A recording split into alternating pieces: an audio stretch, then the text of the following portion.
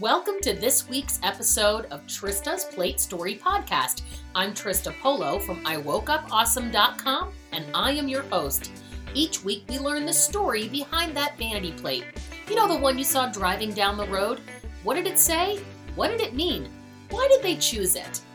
Welcome to Trista's Plate Story Podcast. I'm really excited to have Trent Bray from Salt Lake City, Utah. His license plate I could not figure out just by looking at it. It's Boo Earns. Welcome, Trent. Yes. Thank you. First and foremost, thank you. I appreciate the opportunity to come on and talk about something that's fun and quirky. And, you know, it's not the usual thing that I do. So I love it. I love this opportunity. I'm excited to hear the story. Tell me, what is Boo Earns?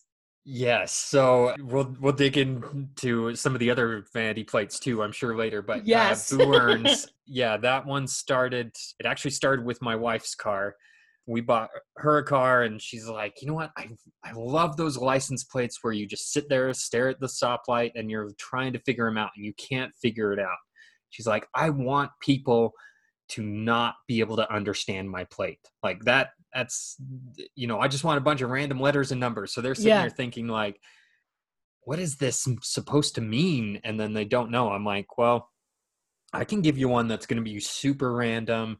And I don't even know why it came top of mind. I just am a kind of a Simpsons nerd for at least the original first 10 seasons or so of The Simpsons. And I was like, oh, Quidgy-Bo. It's 7 letters. Nobody's going to know what it means. And it's a really obscure reference in The Simpsons. I would say even, so. Even Simpsons fans, you know, you wouldn't necessarily know what it is unless you're a real diehard. And so she's like, great, let's put it on. And it's an interesting experience because she would occasionally get people who would stop her and say, oh, I love your plate. Simpsons, yeah, it's great. And she's like, wow. You really know what that is? I mean, but most of the time people are like, what is that? Why? That makes no sense. And tell me about it. And so it started with that one. Well, wait, you have to tell us what Quidgy-Bo is before we move on, because most people are not going to get that.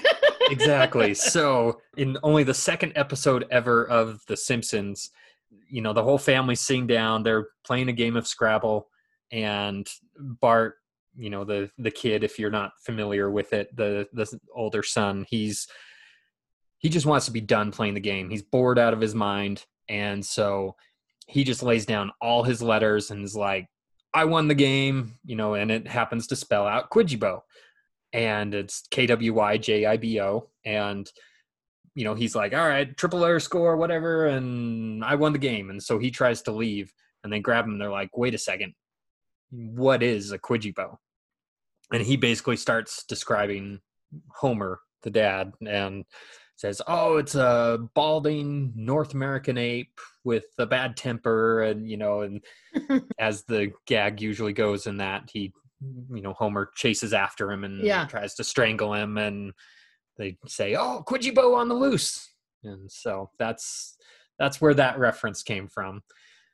My husband has a similar sort of word. It's not a Simpsons reference, but when he was a kid, there was a riddle. What are 3 words that end in GRY? So he gets this riddle at school. He goes home and asks his dad, and his dad says angry, hungry, and cangry. And they're like, what's cangry? And he says, it's a board, like a wooden board with a nail in it sticking out of it. That's a cangry. Okay. So cangry became this very important word to my husband growing up, and it's what he named his first real sailboat after. And so I kind of get the idea that, you know, making up a word and then figuring out what it means later. Yeah. Well, that I appreciate that story. That's kind of cool that you've got that.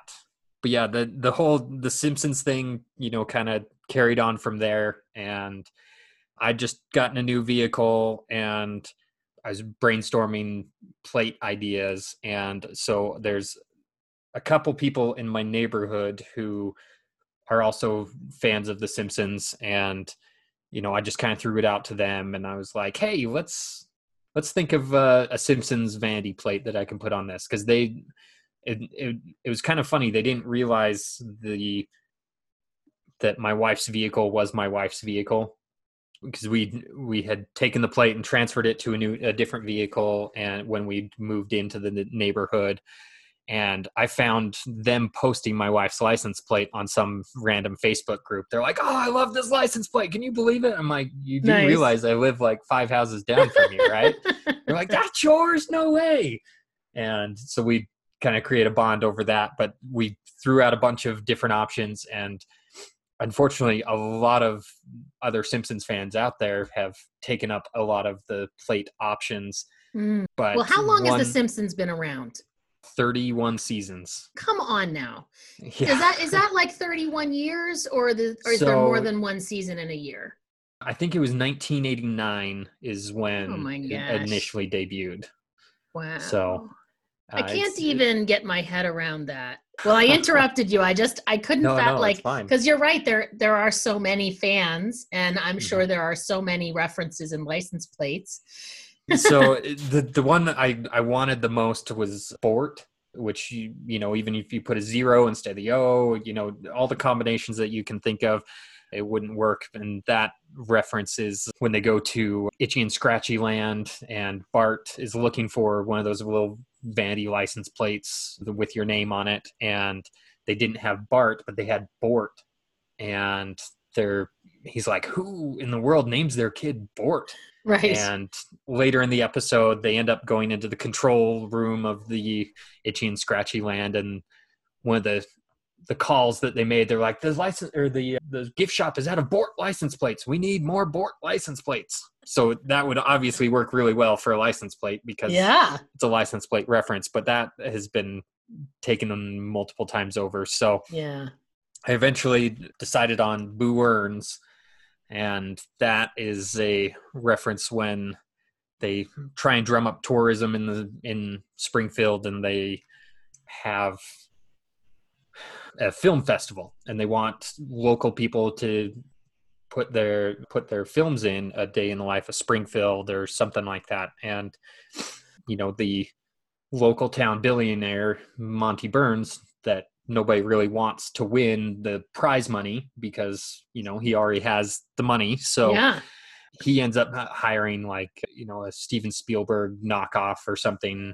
to direct this, you know, powerful film and all this. And everybody sees right through what he's trying to do. And so they start booing him at the end of his film. And, you know, his right-hand man, Waylon Smithers, you know, is just a yes man and always tries to make him feel better. And he turns to him. He's like, Smithers, are they booing me? He's like, no. They're saying Boo Earns. Boo Earns. They're cheering you on. And I've gotten a surprising amount of people who understood the plate and, you know, have been like, oh, yeah, I love that. And they talk about, you know, how they related to The Simpsons and growing up with it and whatnot. So it's surprising what that does bring. And it's this commonality that you then have with complete strangers. See, I thought it was like maybe the Bourne movie series. That's a common one I get. Yeah, I would never have guessed Boo Earns. But I do love when you make a license plate and have letters that are made by numbers. I always think that's fun because it just shows that you had to have creativity to make it work. Right. So I love that you did that. Now, do you identify with that scene or with Monty Burns in any way? Like, you're an entrepreneur, so you have a similar job as he does, but I think you do it a little kinder than he does. Yeah. I don't put people's safety at risk in a nuclear power plant where it's like, regulations, what are those? Yes, exactly. So I wouldn't say I directly relate. Okay, good. Like you said, I do feel a little bit kinder, you know. So my main source of income right now is flipping houses, and, you know, I try to clarify, it's like I'm an ethical house flipper. Like, I won't sell a house that I wouldn't sell to a family member, and that became true. I ended up selling one of the flips to my sister, who still lives in that house. And so awesome. It's one of those things. It's like I want to be able to sleep at night. I'm not gonna, you know, profit comes second. You got to have a nice house first. Not everybody who flips houses believes that, because isn't the margin, Right. the profit margin, pretty slim It is at pretty slim. times, right? So how do you, I mean, obviously you do it so that you can sleep at night and so that you can be proud of your business. And I really acknowledge you for that. How do you make that happen though? Because the Good margins are so question. thin. Yeah. Yeah. Usually it means making compromises in other areas. So we have a plan where we'll go in and say, we're going to do this, this, and this. This is the budget. It's like the budget's got to come from somewhere else. So maybe the yard isn't going to be as nice. We can't transform it as much as we would have liked to have done, or we've had to, we've one that's more recent that sticks out in my mind is we had to give up a master bathroom. So it was an older house. It didn't have a master bath, and we had a plan to implement a master bath in there. And we had some other issues that came up. And so the money got diverted to that, and we didn't get a master bath, which ultimately in a way hurts margins as well, because, you were banking on charging this much because it had that feature. So you've got to restructure things, but usually there's a way around it. And, even though the margins are usually tight, they're, more often than not, they're in the positive rather than the negative, although the negative has definitely happened. I think that's true in any business, right? Certain deals Right. don't make you money like you thought they would. I think that you've made the decision that this is how we run our business. So every conversation, every decision, every challenge comes from there. Mm-hmm. And so I think that makes you creative in that way. I think if Right. you were just about the profit, then you would make different decisions. And so it's like your core mission and belief for your business informs every challenge, every obstacle you come across. Right. So that's awesome. And then you have another business that you're starting as well, in addition to that. Tell us about that. Yeah, so that is called Hustle Energy. That is honestly the thing I spend the most time on, because it's something I'm really passionate about. The house flipping has gotten to the point where it's pretty self-sustaining. I've got, people in place where I don't have to worry about the day-to-day stuff. Which has been really nice. So you obviously give up even more margin to do that, but it allows me to pursue something I'm more passionate about. And that is the primary goal of Hustle Energy, is to help people who are in a 9-to-5 that have that entrepreneurial spirit, how to get out of that situation and pursue their dreams. Because I've been that type person that's stuck in a 9-to-5, and it suffocates me. It's not for everybody.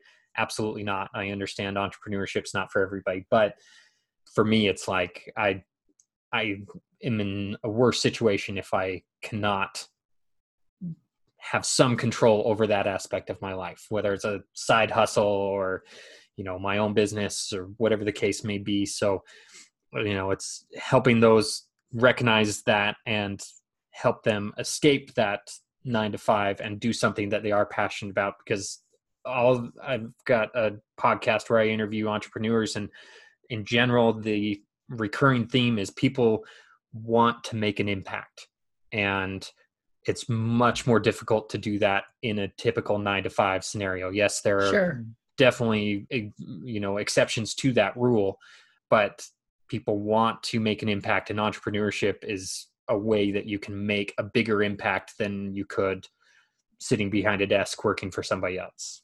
Yeah, absolutely. And you come to entrepreneurialism honestly, and that's actually tied into your history with The Simpsons. Can you share why was The Simpsons such a big part of your history that your license plates are all a nod to it? Yeah. Yeah. So I like to tell people I was raised by The Simpsons, just because I'm not sure that's a good thing. Yeah. Turned out all right, I think. You did. But yeah, so my parents were entrepreneurs, and my mom's dad was also an entrepreneur, and so they were always working on their business. I'm the youngest in the family, so that was at a point in the time where their business was the most successful, and so they were trying to create new opportunities and expand and grow. And so they were gone a lot. And, I had obviously older siblings around and whatnot, but they had almost a different experience than I did, even being a few years apart, just in terms of different parenting style and whatnot. My parents just couldn't be there as much as they did with some of the older kids. And so the one thing that I would do is I made sure I never missed The Simpsons. They had it in syndication, so I was always, watching it at 4:00. It would come on, and on then another 5 station, o'clock, right? another station would come on at 6:00, and it's Yeah. like, all right, I can, I gotta quit doing whatever I'm doing. You know what? Friends, go home. I don't care. I'm watching The Simpsons. But the one thing that tied it all together is the time that I really spent quality time with my parents was watching The Simpsons. It was 7:00 Sunday nights. We were there together as a family, usually all on their bed watching The Simpsons. And not just any Simpsons, the new one this week. Right. Yeah, when the new episode hit, you couldn't just catch it tomorrow on Hulu. You had to sit there and be live, or else you were going to miss it. And that's who knows when it would come back on syndication. So the good old days. Yes.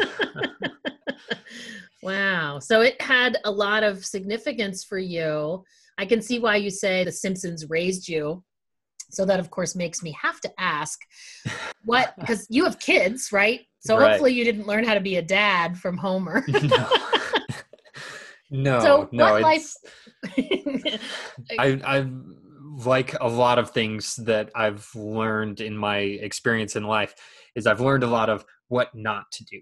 So with my parents, they were doing the best that they could, no judgment there, but I've learned that I want to be more present with my kids. I'm not going to let the business overtake my life with my kids. So my wife helps me with that, because sometimes I'll get involved in something that's like, oh, I got to get this done. She's like, you know what, we need to redirect the focus. So I'm grateful for that, but also learning, not to strangle my kid. Obviously, that's something Homer does a lot in there. Yeah. That's I've learned that will create a more resentful kid, because that's what happens in the show. Right. I learned what not to do there. I learned also not to buy your daughter a horse on a whim, or try to take care of an elephant, which actually we forgot to mention, I did have another Simpsons vanity plate, Stampy, which relates to Bart's elephant that he won from a gag contest. But a real one, right?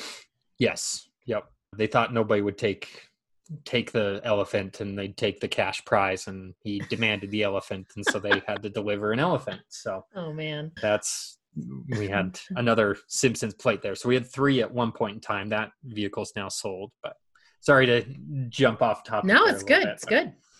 Yeah. So we were talking about your entrepreneurial adventures, your house flipping, your Hustle Energy product. Tell me a little bit about being an entrepreneur. You obviously learned that that's the way to make money from your parents, right? So what tips did you get from them, or did you glean from watching them, that have made you more easily able to attain your success?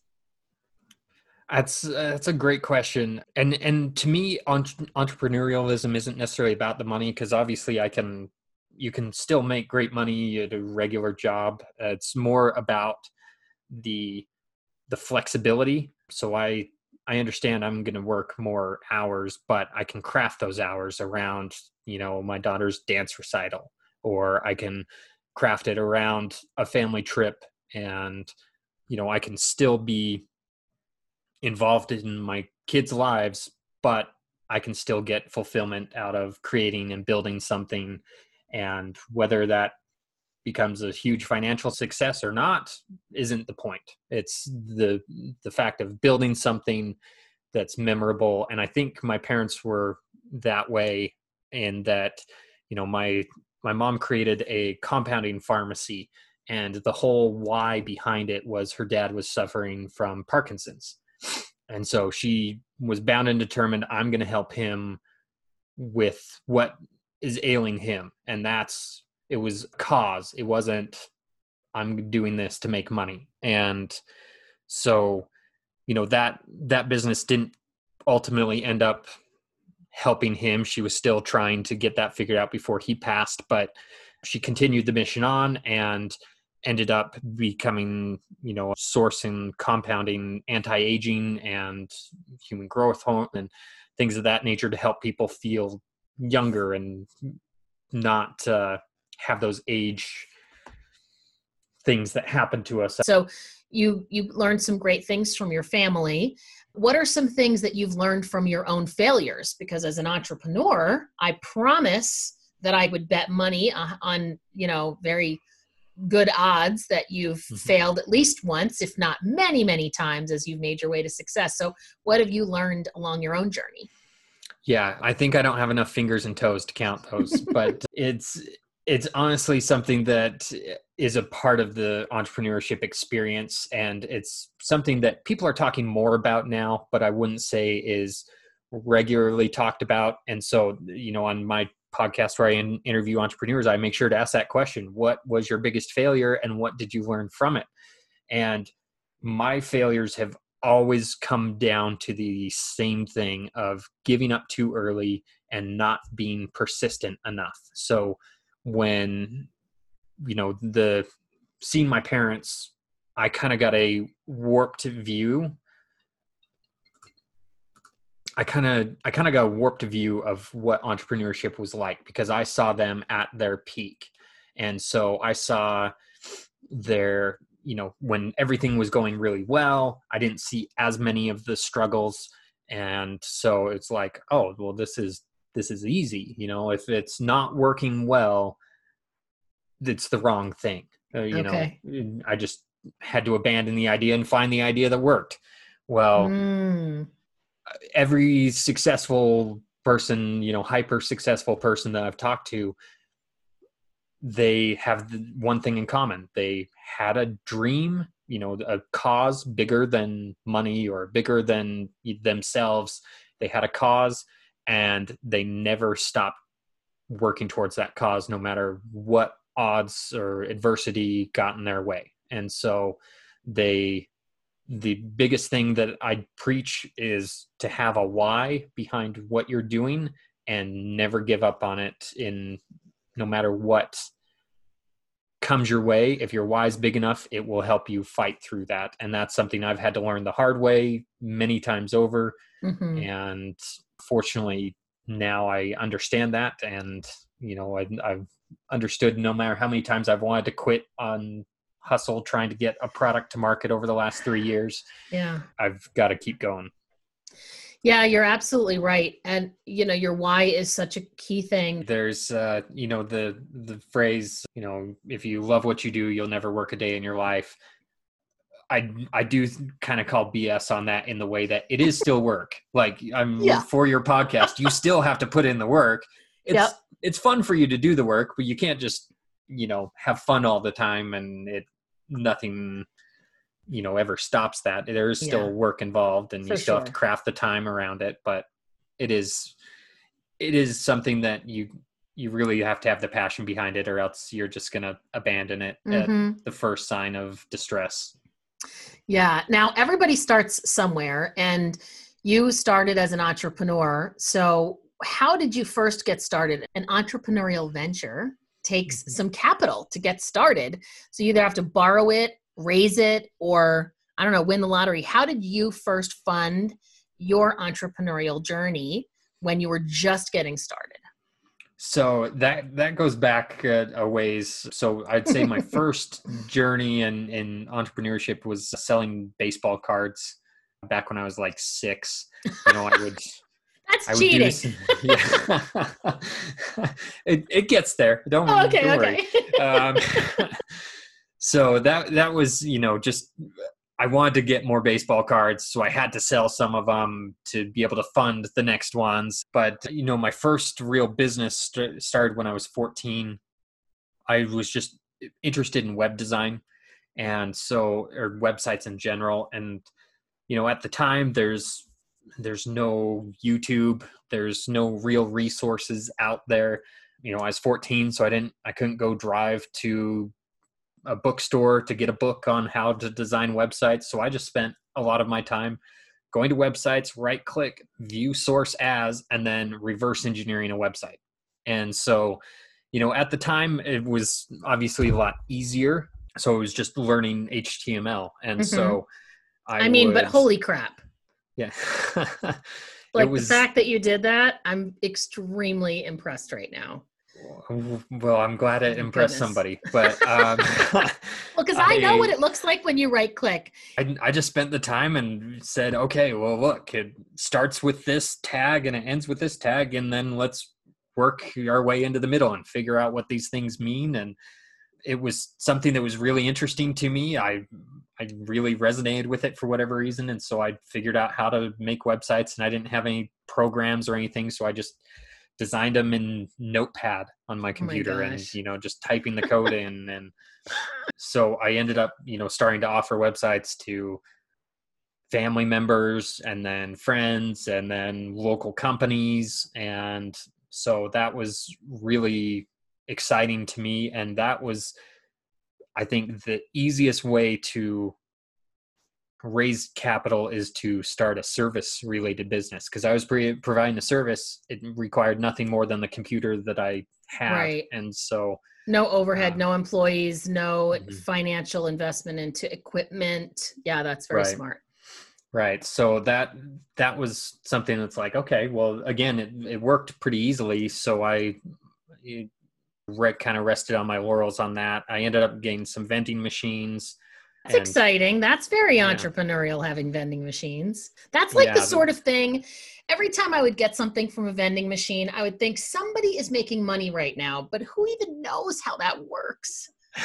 So it's kind of a sad story, but it was in the office complex my mom was at, and she'd heard through the grapevine that this guy was selling his vending machines, and it was a blind man who his wife had become sick and couldn't help him anymore to restock the vending machines. And being blind, he wasn't able to do that very easily. And so he said, I need to sell these. And so I was able to purchase those and did that for a number of years. Just kept the couple of vending machines. I thought about expanding it and whatnot, and never ended up doing that. But it was a fun experience. It required work, but I mean, honestly, it was just making sure to shop the sales, and Costco was a great resource to stuff it with snacks. Like, I mean, it was kind of what you'd call now retail arbitrage, where it was like, oh, I'm finding it at this store for this amount, and then I'm reselling it here. Obviously, this was pre-Amazon. And eBay, yeah. I mean, Amazon was just selling books at this point in time. But anyway, it was a good experience, and fortunately didn't require a whole lot of overhead. But I then tried to get into some businesses that required more overhead, and that's where I struggled to find the right opportunity to, have somebody invest or, find the money. But of course, I'm 16 at this point in time, so it's a little different. But obviously now there are a lot of options. I think one thing I've learned is you can always take it back several steps to something that doesn't require a lot of money. If you have that why, that goal of what you're after, there's ways to do it without having the perfect product right out of the gate. You can build up your reputation, build up your connections, and oftentimes through those connections you may find somebody who's the perfect partner. I think that talking with people, it's like, what's the one thing that you would do differently if you start again? And more often than not, it's hire sooner or include a partner sooner, because a lot of people try and take things on themselves. And it's always great to have an outside perspective when you think, this is the only path forward. We need $1 million for this product, or else the business isn't going to survive. somebody can provide you with an outside perspective. Yeah. And potentially funding if that's what is actually needed. Tell me about your podcast a little bit. Yeah, so it's called Hustle the Day. It's, like I said, typically interview entrepreneurs or those that are in the 9-to-5 trying to escape it, or those who have done that already. And it's available on all the podcast platforms and YouTube, and it's pretty much anywhere you look for a podcast, you'll find it there. Great. I'll definitely be checking out your podcast because it sounds great. Yeah. So I have been so just loving our conversation, a real life Simpsons child, and you still made it. You still are able to make enough money to raise your kids. And, it sounds like you have a great life, and I know you're married and happily that there. So before we end, I always like to turn the tables and see what question you have for me so that you can put me on the spot for once, now that I've been doing that to you for a while. Oh, perfect. So obviously the most common question you probably get is, what started this? And you've got your episode that, explains all that. So definitely check that out for the background on what you do, or how this started. But since we're both connected through the podcasting world, if you were to start your podcast all over again, what would you do differently? That's a very good question. Something I've learned in hindsight, I thought I knew everything there was to know about starting a podcast because I've had 2 other podcasts in the past. So I had a mic already. I already had the equipment to edit the sound. I thought I knew everything, and I didn't inspect or get curious, which I think is a really important entrepreneurial tip too. Stay curious, stay learning. Don't assume you've been there before because you'll miss something. So that's what I did. I jumped right in. I had this great idea. I wanted to get rolling with it ASAP. Since then, I've seen some places that I really could have taken advantage of. For example, creating a community before I started the episode, to actually take a podcasting course to see what I don't know, which I think would have splashed me onto the podcast world more effectively. And it would have been easier to start with a larger audience and grow it from there. So I don't mind the audience I have. It's growing organically. But I think there are so many people who, if they knew about the podcast, they'd be listening. Right. But because they don't, they aren't. So I think that's what I would do, is I would get a little more education instead of assuming I already know everything. I don't have anything new to learn, which is a great piece of advice in every area of my life. I would agree with that sentiment completely, because I learned so much from other podcasters. It's like, oh, this is a resource. This is great. This is great. It's like, why was I not doing that earlier? Yes. But you've got to thank Eric Allen for posting on his social media about your podcast, because that's how I stumbled upon it. Because I don't think I knew that. That's so exciting. He's absolutely. And so, it's about building that community and putting it out there and letting people find you. Because it's a great concept, and I love your podcast. So. Oh, good. Thank you. And thank you to Eric for connecting the two of us. Awesome. Well, thank you so much, Trent, for being on. I really appreciate all that you shared, including, your entrepreneurial tips, but also like your comeuppance as a kid and all the ways that it impacted and inspired you to be who you are today. It was great to learn your story. Thank you. I appreciate the opportunity. Yes, absolutely. Have a great day. You as well. Thank you for joining us for this week's episode of Trista's Plate Story Podcast. Please subscribe to Trista's Plate Story Podcast to get the story behind all those vanity plates driving with you on the road. And if you would like to nominate the owner of a license plate, including you, or visit any of our partners and sponsors, come and see us at platestory.com. That's PL8 story.com, and give us the details. If you enjoyed this episode, please drop a review and give us a share.